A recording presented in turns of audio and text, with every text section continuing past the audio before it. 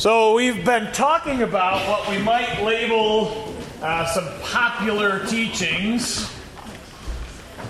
Popular teachings. You might see these if you pick up, turn on the internet or television, maybe even on the radio, you might hear these things.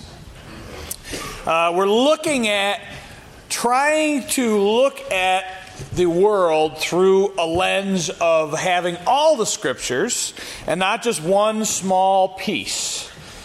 What happens is things get out of focus. One time, I had a shotgun in my hands and I was about ready to fire it, and I had fired this shotgun for many, many years. And I pulled up the shotgun, and if you know anything about a long gun of any sort, there's a rear sight and there's a front sight on it, and then you look at your target. Well, something must have been broke when I picked up my gun and looked out, because everything was fuzzy. Something, maybe my eyes were broken. I think I was getting a little older one day, and as I picked it up, I looked, and it was very difficult for me suddenly to focus on the back and the front and what was way out that I was trying to aim my gun at. And if you can't keep every piece of that all in focus, the front, the back, and the target, you're not going to hit it. And I didn't, okay? I missed it. And it ran away. So there's a temptation to do this in Scripture, all right? And the temptation is to pick one small scripture out. One scripture, or even a phrase in a piece of Scripture, and let it become popular. Someone takes it and says, oh, we never seen this before. And we pick it out and pick it to pieces and go over it. And they write books on it and they write everything about it. But they forget to put it all in view. And I can stand there and look at the back part of my sights and look at the target. And if I don't pay attention and keep everything in focus, I will miss every time. Keep your eye on the target, what we are focused for, and use other references, okay? And that's what that is about, is using multiple references in Scripture, typically to get your understanding a little more full, a little more complete. And when we just pick one, we're never going to aim at the target. And you can also say, well, look at this, and I'm going to look and not aim anywhere at a target, right? And I'm always going to miss. So keeping the target in focus and giving yourself those references puts it on every single time. So we want to use multiple scriptures always to help us understand more. Sometimes a translation maybe doesn't translate as clearly to us, or something doesn't speak as clearly to us. And if it doesn't agree with the rest of Scripture, then you're probably misunderstanding it. Because God gave a book with unity throughout it for you to understand. Lots of parts and pieces in that book, but unity throughout. And the main focus of the entire book, from Genesis to Revelation, is Jesus Christ. And if you say, well, I've never seen Jesus Christ in the book of Genesis, and you've never looked, because he's throughout every single book. The whole point of the Old Testament Scripture is talking about the coming Messiah. And then the New Testament is he's here, and then at the end of the New Testament, he's coming again. All of that we call the gospel, right? Jesus Christ came to earth, he died, rose again, went to heaven, is coming again for those who believe in him. That's the gospel. And that is our target every time. That's what we live for.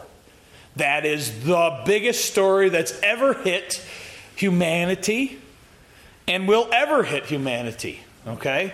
That is always keeping that in focus. So when we look at other things that our life runs against, if the target's always there, and we look using other scriptures and say, is this okay? Am I still focused on the target, or am I getting focused in on one little thing? Okay? That's the danger, is if we forget what we're here for, the purpose of our lives, to spread the gospel of Christ. Okay? And oftentimes, when you turn on the television, maybe the radio, maybe online somewhere, you might come across someone that has forgotten why we are here and has focused on something small. Okay?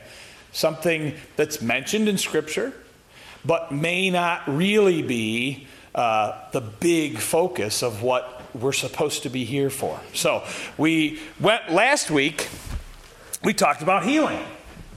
Healing is definitely a scriptural thing, okay? Healing can be done by God. God is very powerful, all-powerful, can do it. But when the Scripture, the Scripture talks about many people being healed, but it does not talk about all people being healed all the time. So there's something else going on. Again, when we look back, we say, what's the focus?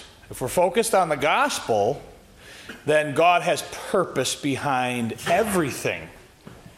I have seen, personally, people healed. In my life, I have seen people healed. And I have seen people who have not been healed as well. And it is much easier to understand if the target's always out there. And I'm always saying, okay, what is God doing? God's got a purpose. God's got an idea. God is doing something with that person's life. We don't know what, oftentimes, even until the end of that person's life, and maybe sometimes beyond. We may have that question to say, I don't really know what.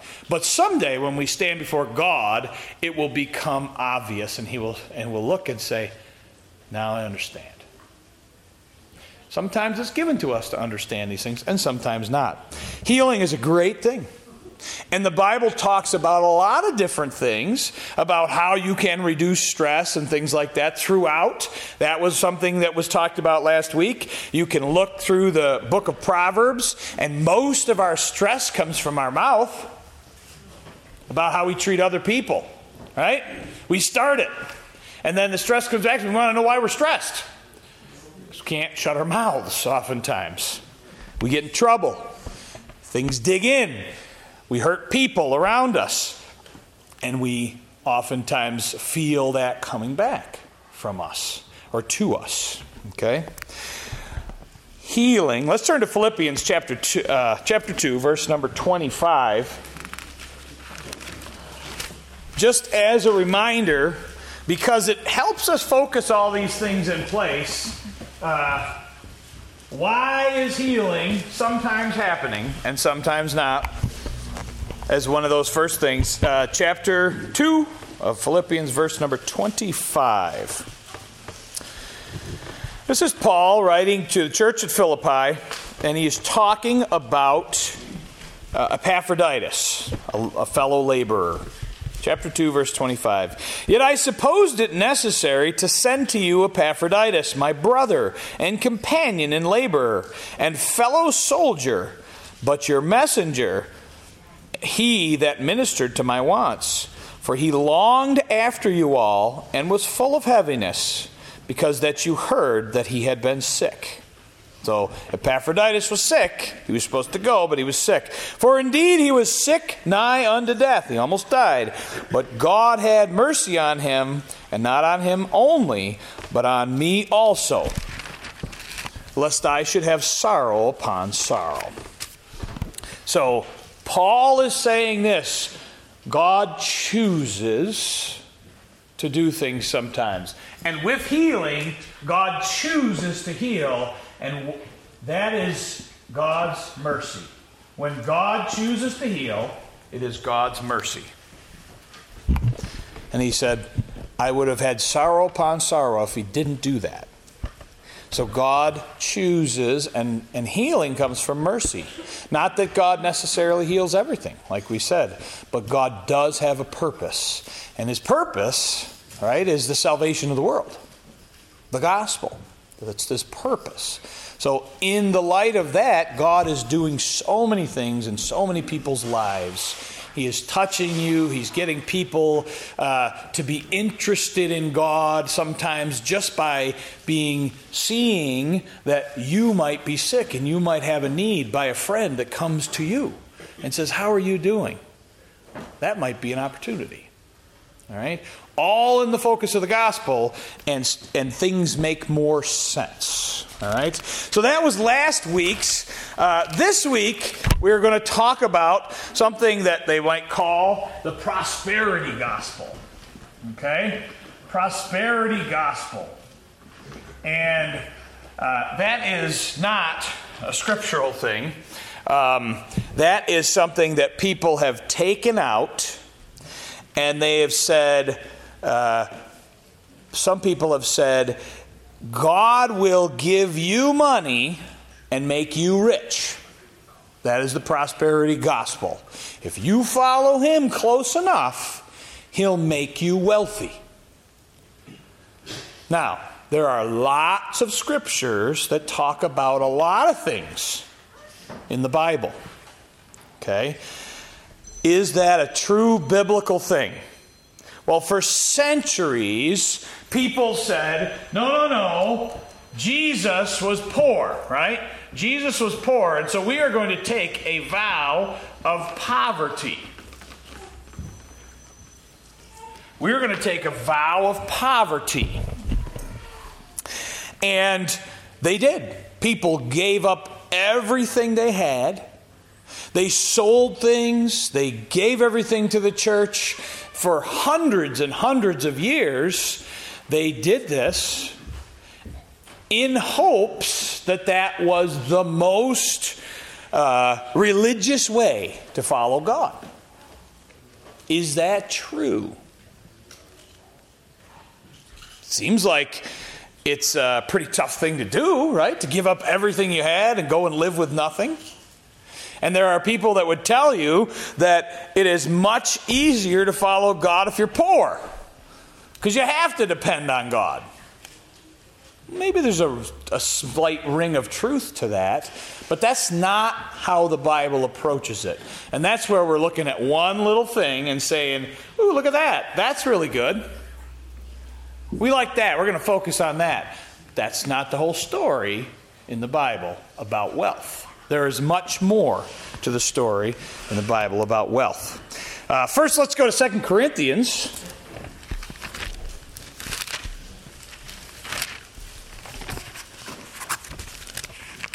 2 Corinthians chapter number 8.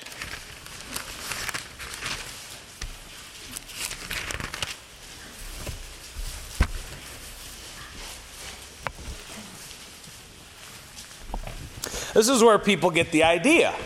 It's good to be poor. Okay?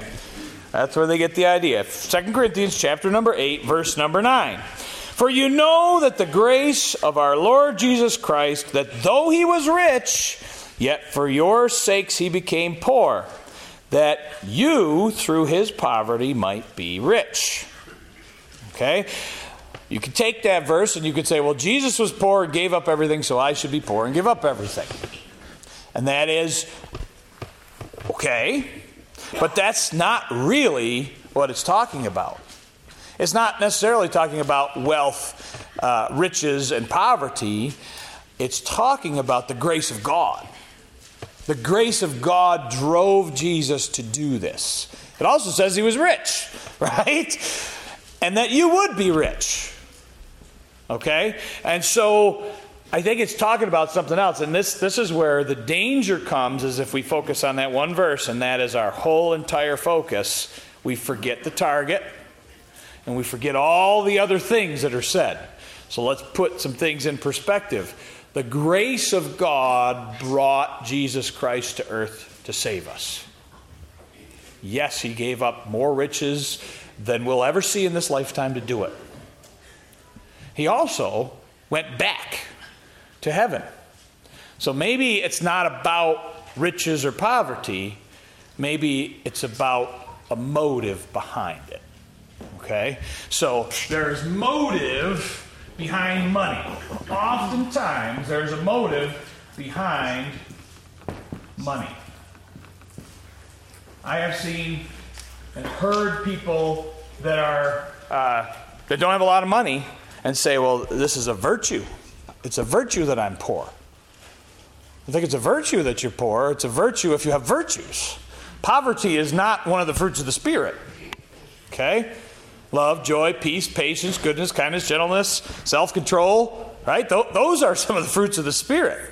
Not poverty or being rich.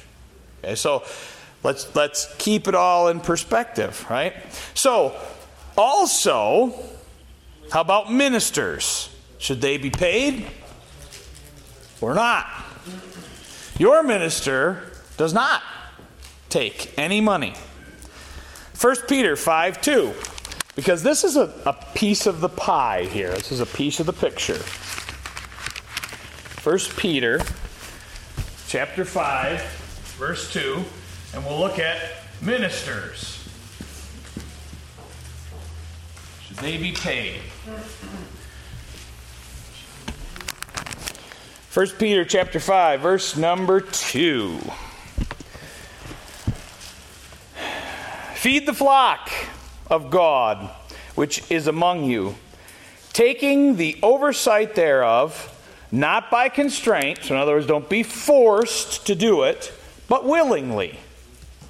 Not for filthy lucre, but of a ready mind. All right? Neither being lords over God's heritage, but being ensamples to the flock. So it is not about, yes, you should pay him, or no, you shouldn't. But no, you shouldn't become a minister for a greedy reason. If you are becoming a minister because you think you'll get paid well, that's the wrong reason to do it. It doesn't say don't pay him. It doesn't say do pay him. It just says don't be greedy. Okay? So that's your big thing, is don't be greedy. As a minister or as a person, because what we're finding out is it is not the money itself, it's the motive behind the money. Whether you have a lot or a little, it's the motive behind the money that you have. If the main focus is the money, you should not be in ministry for that. That's a dangerous place to be. Get out. Right? Because you will stand before God someday for your motive. Not whether you are rich or poor, but your motive. So if you have the wrong motive, and that goes for anything we do. I mean, ultimately, God puts that in us to say, why are you doing this? What drives you to do this? 1 Timothy chapter 6. Going to give you a little bit of workout here.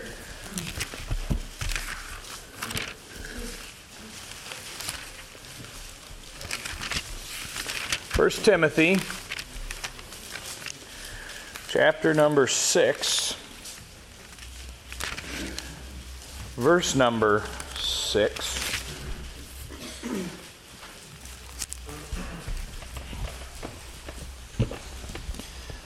Chapter 6, verse 6. But godliness with contentment is great gain. For we brought nothing into this world, and it is certain we can carry nothing out. And having food and raiment or clothing, let us be therewith content. But they that will be rich fall into temptation and a snare, and into many foolish and hurtful lusts, which drown men in destruction and perdition. For the love of money is the root of all evil, which while some coveted after, they have erred from the faith and have pierced themselves through with many sorrows. All right? It does not say being rich is a sin. It doesn't say that. Be careful to look in there. And it says those that will be rich. If that is your focus, be careful.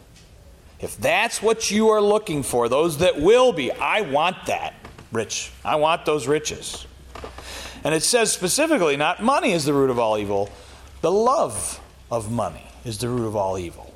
So it is, again, the motive, not the money. You can have money, you can have a little, and you can have a lot. And your attitude can be the same. It can be good about that money or bad about that money. So we have to put all these things in focus. Again, we do not want to love money. Okay? Not love money. Again, our focus back is we're given this money. What was our target again? Gospel. Right? So what are we doing with what we're given? That comes back to it every time. Now, what you will hear many times, you get on online, on television, they'll say, you send us your money, right? Sounds a little fishy to begin with, right? You give us your money, and we'll use it to preach the gospel over the whole world. Okay? Now, there is an example out there that he's a slick fella, and he talks a lot about seed money. Okay? Maybe you know him. I see a couple smiles out there, right? He talks a lot about seeds. And isn't this a concept from the Scripture that whatever you sow, you shall reap? Yes, absolutely. He says, sow your money my way, and God will give it back to you, right? But he says it much more cleverly and much more attractively than that. And he likes to get you to the point where you say, boy, this guy, he needs some help. He's doing God's work. He needs some help. I better send him a seed because God's going to make that flourish for me. Be careful, because what have we learned from keeping everything right in focus? We've learned it is not money. It is the love of money, the motive behind the money. That's the problem. So you can use the very same scriptures to say, what's happening here? Is there motive that's bad behind that or not? It seems odd that sometimes these folks, and that gentleman's name is Mike Murdoch. You can hear him all over online, television, and everything. And he's one of many, lots, many that have been doing for a long time. Okay? And if your focus comes off the gospel, first of all, your red flag goes up. And if it comes off the gospel in this church, your red flag should go up. Because you should be looking in the Scripture to say, I don't think we're doing what we ought to do. But looking at the whole Scripture, everything in focus to say, is that targeting where we're supposed to go? Are we serving the Lord in all of this? Are we spreading the gospel, or is this just about money? You have to wonder. Some of those people that ask for your money flew in that place in a private jet and landed. Now, I'm not saying they can't have money. They can have whatever money they want. But if they're saying they need your money, maybe you should get a private jet too. I don't know. I don't know. That's between you and the Lord, right? And that's the whole thing about money. When you go back to motive, if you learn to live in a certain way, that's okay. Not all people that are in the ministry act like that. Okay? Billy Graham had a ministry many years. Took lots of money to do the things he did. But that was never his focus. And personally, he lived very modestly. He had a nice little home. I think it was North Carolina. He lived in the hills, spot where he could retreat to, and that's fine. He lived very modestly. And it was never a, hey, you give to me, you give to me. It was, you come to God.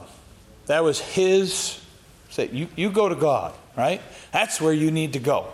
And then you let all the rest of the chips fall where they may. Right? You allow God to handle it. Sometimes there's a real need. And you will see some ministries get on and ask for money. And other ones say, here's what we're trying to do. And then let it all happen. So it is your job to be wise in the Scriptures, to learn and to say, what am I doing with the money? And what is he doing? And what is she doing with the money? Before I give what I need to be wise about this. Right? Does God really want me to give that?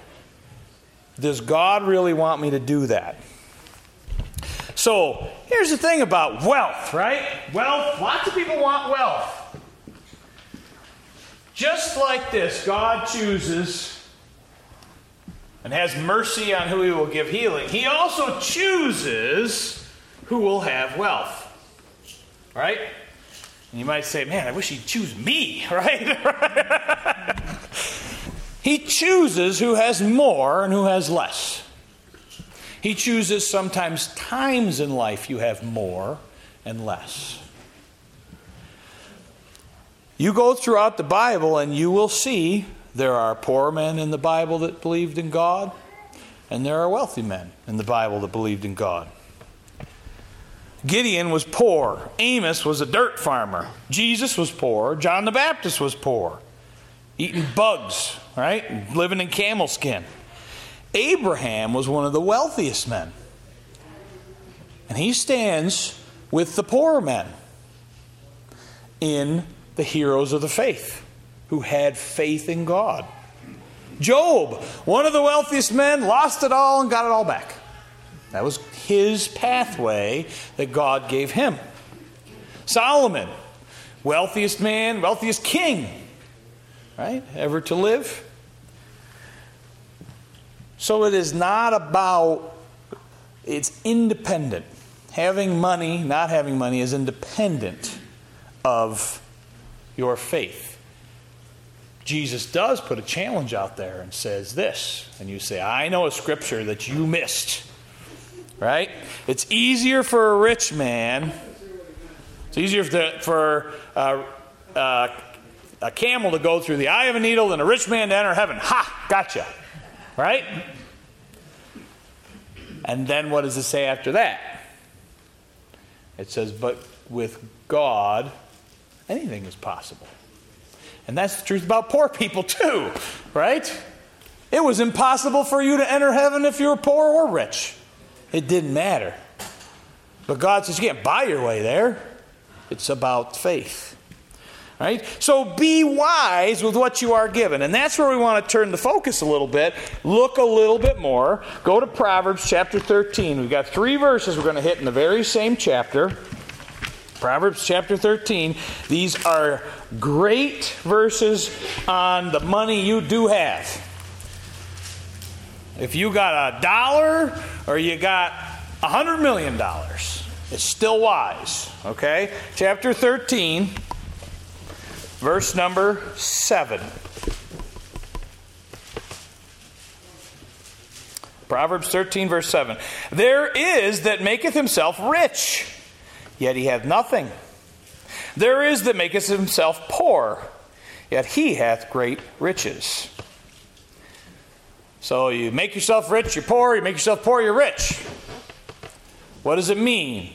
What it means is there is more valuable things in life than money. That's what it means. You cannot buy the most valuable things in life. Whether you have $100 million, you cannot buy it, or you have $1, you cannot buy the most valuable things in life. Okay? That's what that means. So keep that in your mind at all times. Verse number 11 in the same chapter. Wealth gotten by vanity shall be diminished, but he that gathereth by labor shall increase. This is one of those laws that God put into place. If you work hard and save things, it pays off in the long run. You can say, well, I've been working hard and I'm not rich yet.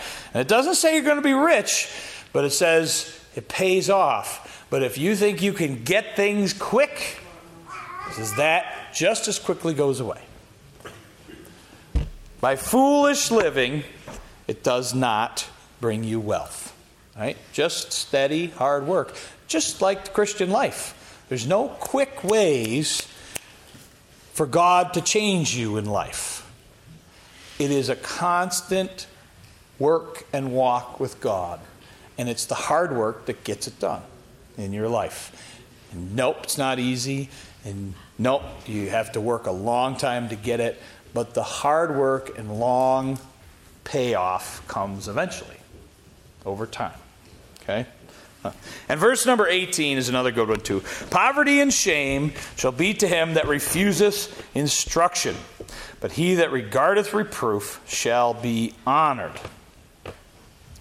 Foolish living and foolish spending of what you do have will not bring blessing. Be wise with what you do have, how much ever it is. Be wise with it. All right? Be careful and be wise. 2 Corinthians chapter number 9. I told you we'd be all over the place here. Because it's good to get the full perspective. Again, there's a lot of things that could be said about it. 2 Corinthians chapter 9, verse number 6.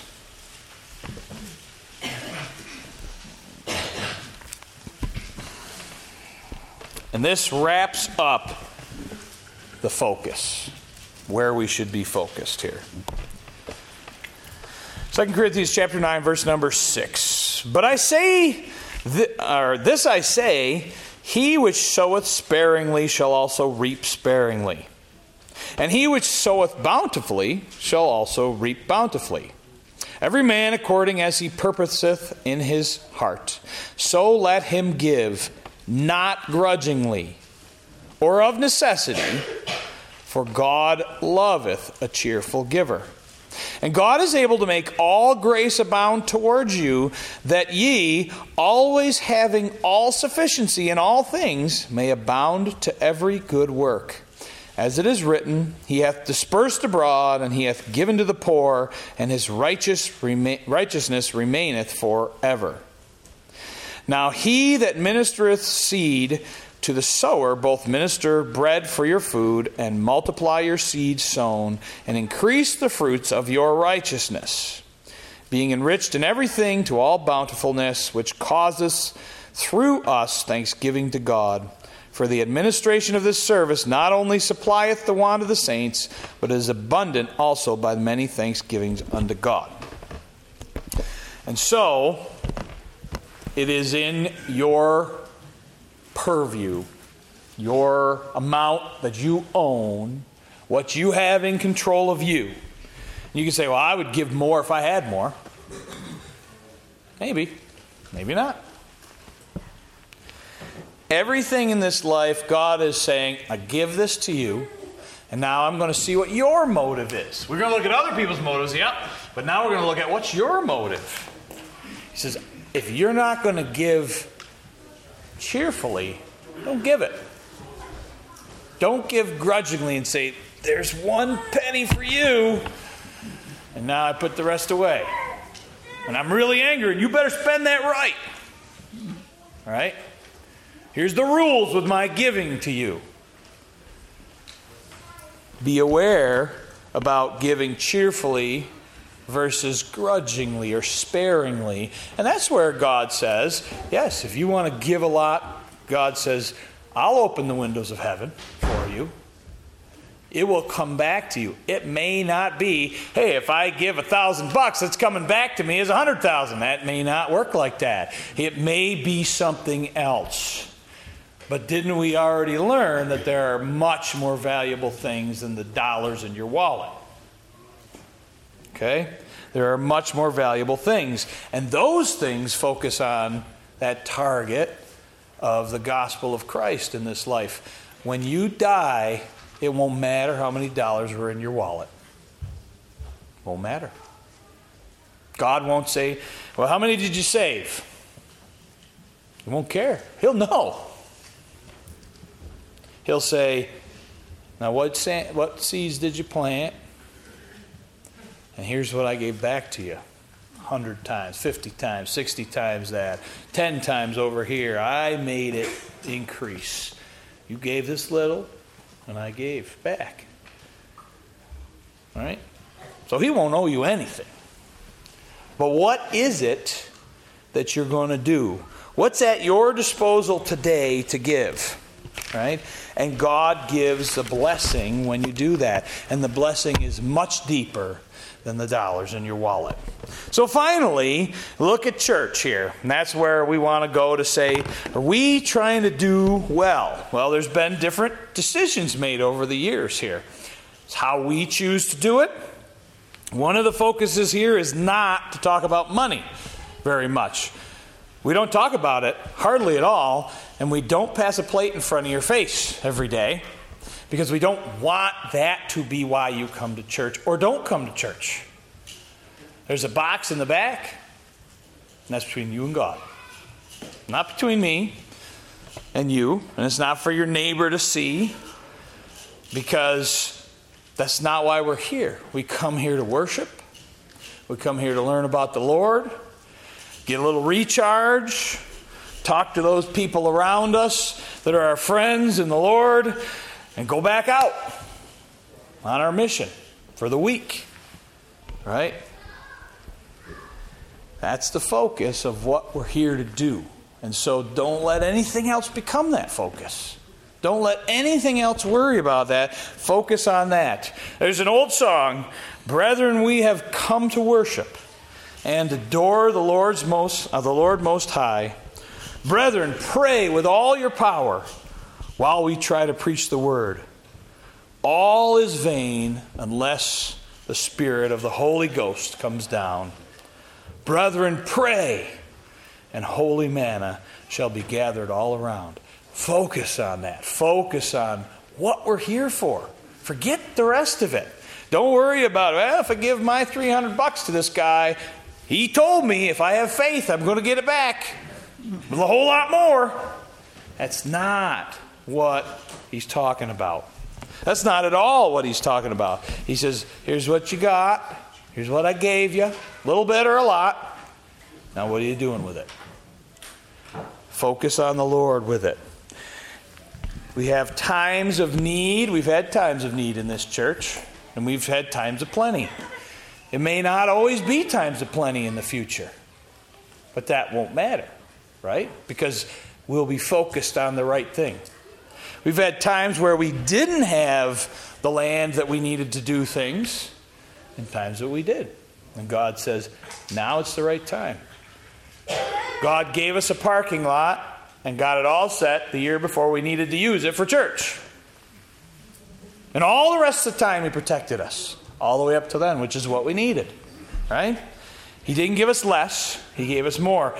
Way back when, years ago, when we very first year we ever got this building, there was a mortgage and we didn't have any money. All 13, 14, 15 families that made this up. Probably wasn't even that many. We could barely make a mortgage payment of $100 a month because we had no money to start with. And what we promised at the end of a year, we'll give a $5,000 payment, which we didn't have either. And we didn't know how to do it. But one time, and it was the one of a very few times that my father ever stood up at the pulpit and said, we're going to need to make a payment at the end of the year. That's what we're going to need. If you have God lay something on your heart, you write a little pledge, write a little note. I'm going to give this money for the end of the year. And he did that, and he opened up the box, and he pulled out the first paper, and it said $1,000 on it. And he folded it back up, and he threw the rest out. Because it didn't matter. God was going to do it. Right? Didn't even have to open the first one.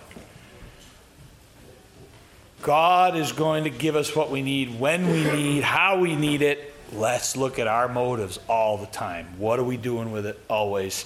And there was an old man, George Mueller. He ran a orphanage, and he had oftentimes very, very slim pickings as far as what he could get. And he sat down the kids at the table, and the one time he fed them every day because he had to. One time there was no food. And the people said, we have nothing to put on the table. And he said, sit them down at the table. He has no plan. But he trusted God would do something. Don't know what, don't know how, don't know when. And they said, okay, we set them all down. We don't have any food. And he said, okay, well, let's pray and be grateful for the food we got. Okay, let's do it. And so I'm sure the prayer was a little longer. And all of a sudden, knock, knock, knock on the door. The local baker, I made way too much this morning. Can't sell it all. Can you use it? Yes, we can. Yes, we can. Another time a milk truck broke down outside of where he was. You think God can't provide? He can provide. Remember, it's not about the dollars and the cents. It's not about the money. Sometimes he wants you to say, I trust you. Whatever it is. I trust you. I don't see it. I can't see the money in front of me, but I trust you. We're going to leave it to you. So that's the money. That's the motive to have behind the money is trust God for what we need. And don't worry about trying to get a bunch to make it easier. Just say, whatever you've given me, God, make sure I'm giving the way I need to give to whom God says. And I'm not saying to give that to me. I'm saying you give it to who God says give it to. You look, there may be a friend, a neighbor, a waitress that needs a bigger tip one day. I don't know. Whatever it is God says, that's what you got in your wallet today. What are you going to do with it today? Right? And God says, do that. Look, don't love it. Use it. It's a tool I gave you. Use it. Okay? So the prosperity gospel has really nothing to do with the gospel. Right? We have to watch out and look for greediness and be wise with what we have. All right, thank you very much. Have a good day.